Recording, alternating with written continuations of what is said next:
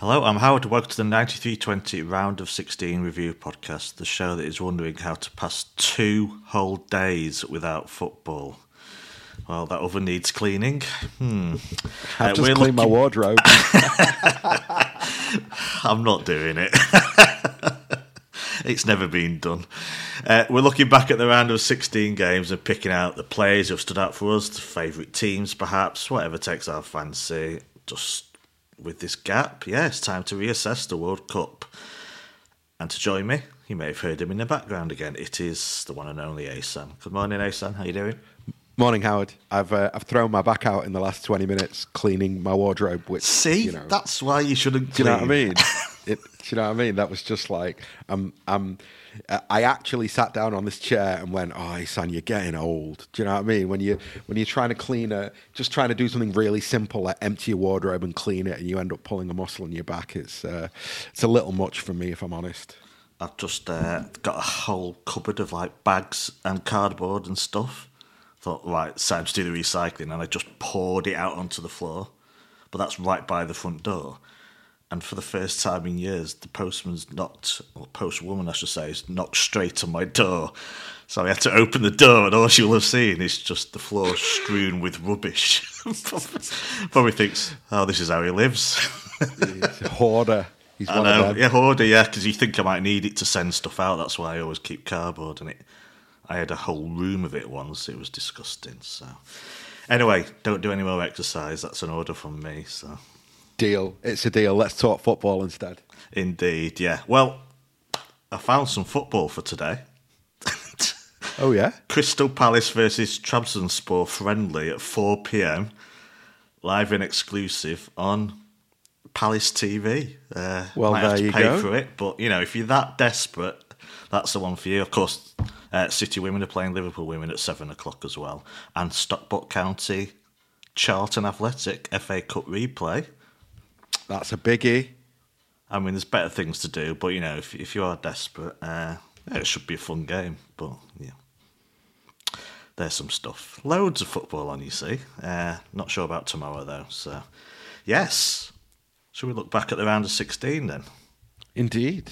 Did you enjoy it? Was it a bit of an anticlimax for you after the quite excellent end to the group stage, or have you actually enjoyed it being sudden death, so to speak?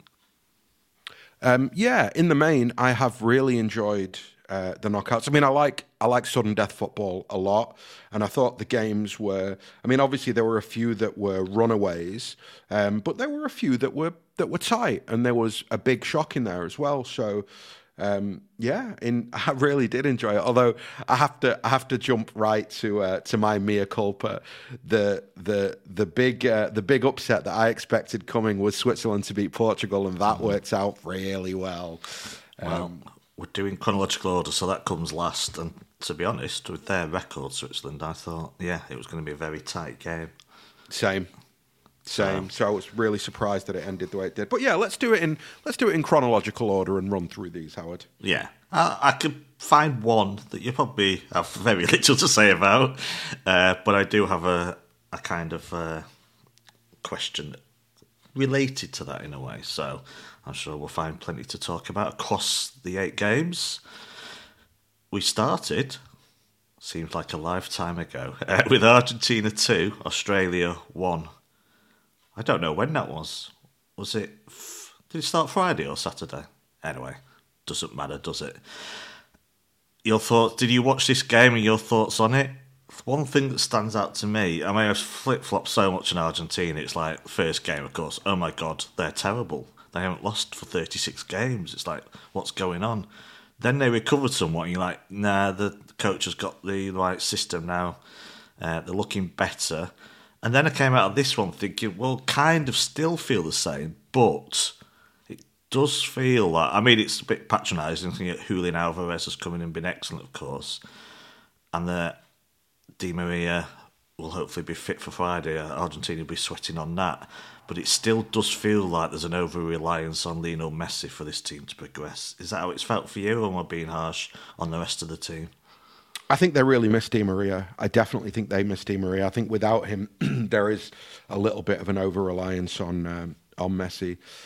Argentina are the team who are the most in a way, the most difficult for me to figure out what they are, because having Messi in the team basically means that they have a cheat code in the team, right? Which means that they're, as long as they're in touching distance, they can always nick it. But at the same time, it does feel as though there's gaps in that. Not gaps, but weaknesses. It does feel as though, for example, I think that defence can be got at. Really, I think that defence can be got at. Don't you dare diss Otamendi. I mean, no, you can't.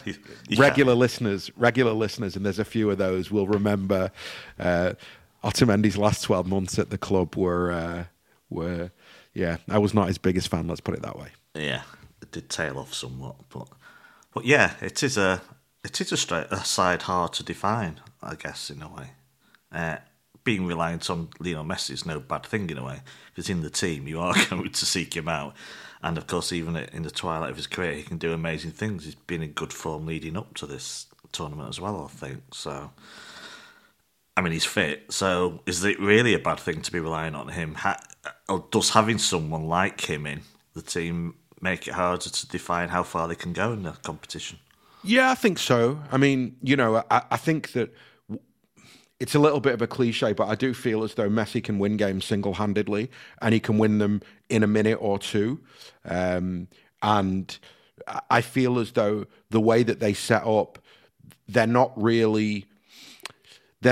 gung-ho that you feel as though they're going to concede loads of goals. So it makes it they're a tricky proposition, let's put it that way. That's probably the best way for me to characterize it. Now, who do they play in the next round? Netherlands on Friday night. So yeah, see, shall I do predictions, or should we do that at the end? Let's do it at the end. Fine, we'll do that at the end.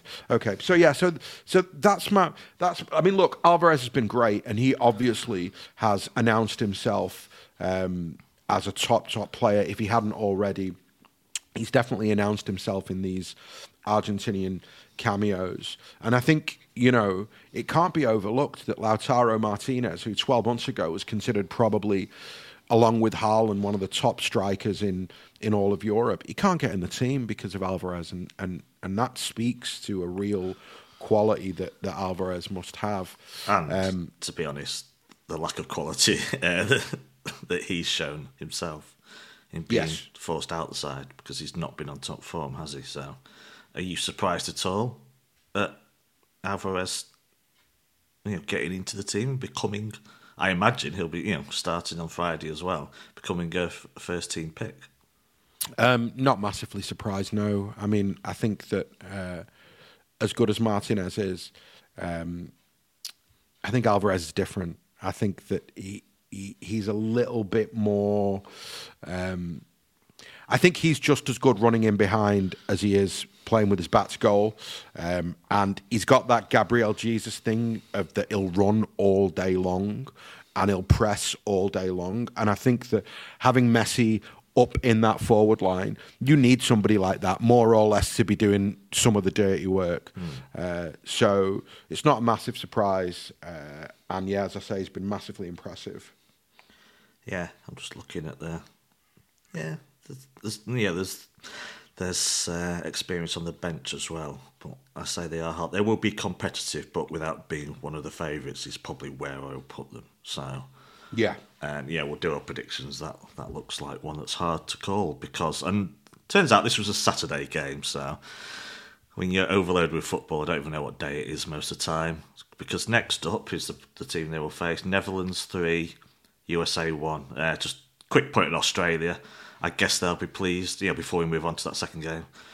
USA and Australia together, pleased to get to this stage. I guess USA had higher intentions than Australia, perhaps.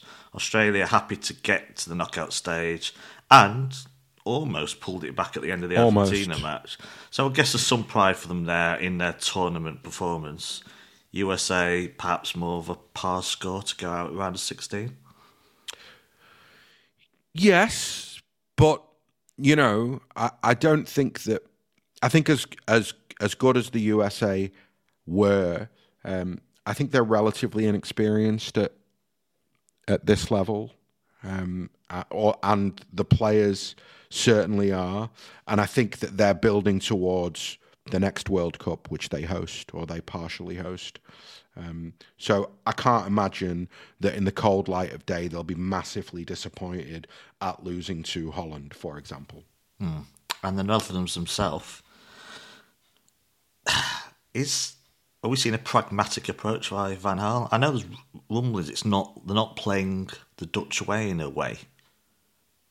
Does that make sense? It is quite pragmatic, cautious football at times from the Netherlands, but it's kind of working. Van Gaal's, got them into. Well, they've got a good chance now of getting to at least the semi-finals. So,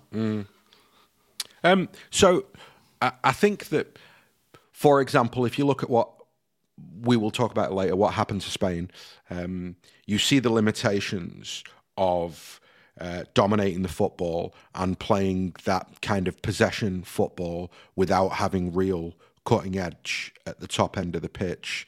And I wonder whether Van Gaal has looked at the collection of players that he's got, looked at their characteristics and decided, you know what, the best way to get these attackers, the best way to get the best out of these attackers is to play in transitions. And therefore, that system is very, very solid defense. I mean, it's crazy how defensively solid they are. Van Dijk, Ake and Timber, and then Dumfries. And who's the left wing back that they play? Anyway, whoever it is, they've just been phenomenal. They've been really, really, really excellent.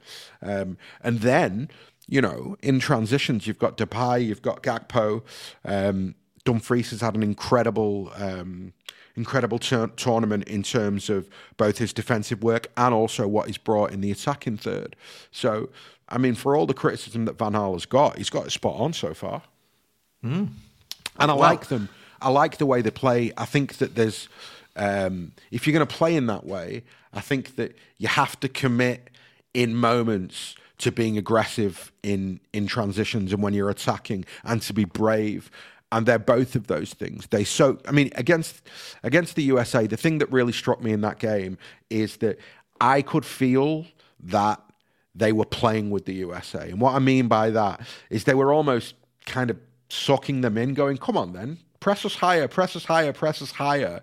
And then eventually they sprang. And when they sprang, it was like there's the technical quality that those players have. It came to the fore and they made the goals look super easy. Do you think he's looking at history at all? Because this is a team, of course, that are always the bridesmaid, especially in the World Cup. And he's thinking of a different way, Van Gaal, to win a tournament, which means making sacrifices in a way on attractiveness or playing style. I think so. I think when you look at the kind of the back five that he sets up with, obviously he is of the opinion that by picking that defence and that midfield, he's incredibly solid. That's the most important thing, that you're not going to concede goals in volumes, and hopefully you're not going to concede stupid goals. The only question when you set up that way is whether you have enough going the other way. And I think, Depay, I mean, he looks a great footballer, what can I say? And Gakpo looks like he'll be a top signing wherever he lands. And yeah, they've just looked really dangerous. Hopefully not United then. Yeah, he's going to end up in England. It will be, honestly, if I was a betting man, I'd say it's nailed on to United in January. What, that soon? Yeah. Yeah. Let's hope not. Yeah, because I think Ten Hag wanted him and Ronaldo out earlier. Now Ronaldo's gone. Maybe it frees up. It does free up the opportunity. So definitely, and I think I was quite surprised to read that a lot of the kind of informed Dutch media are saying that his club are absolutely ready to sell him in January for the right price. That he would have gone in the summer. I think Jesse Marsh, the Leeds manager, said it was 99% done to Leeds in the summer. I think what's happened is that he wants to go United, and United have come in and they've obviously ended up not closing the deal because of the fact that Ronaldo ended up staying in the summer. But I imagine that they've told him to hang tight, and now with Ronaldo gone, I think they'll close that deal in Jan. Thanks for listening to the first 15 minutes of the show. To listen to the full podcast and all our contents, including reviews, previews, analysis, quizzes and much more, go to 9320.com to sign up now, or simply click the link in the description. So what are you waiting for? Go to 9320.com now for the best, most passionate, impartial coverage of Manchester City and beyond.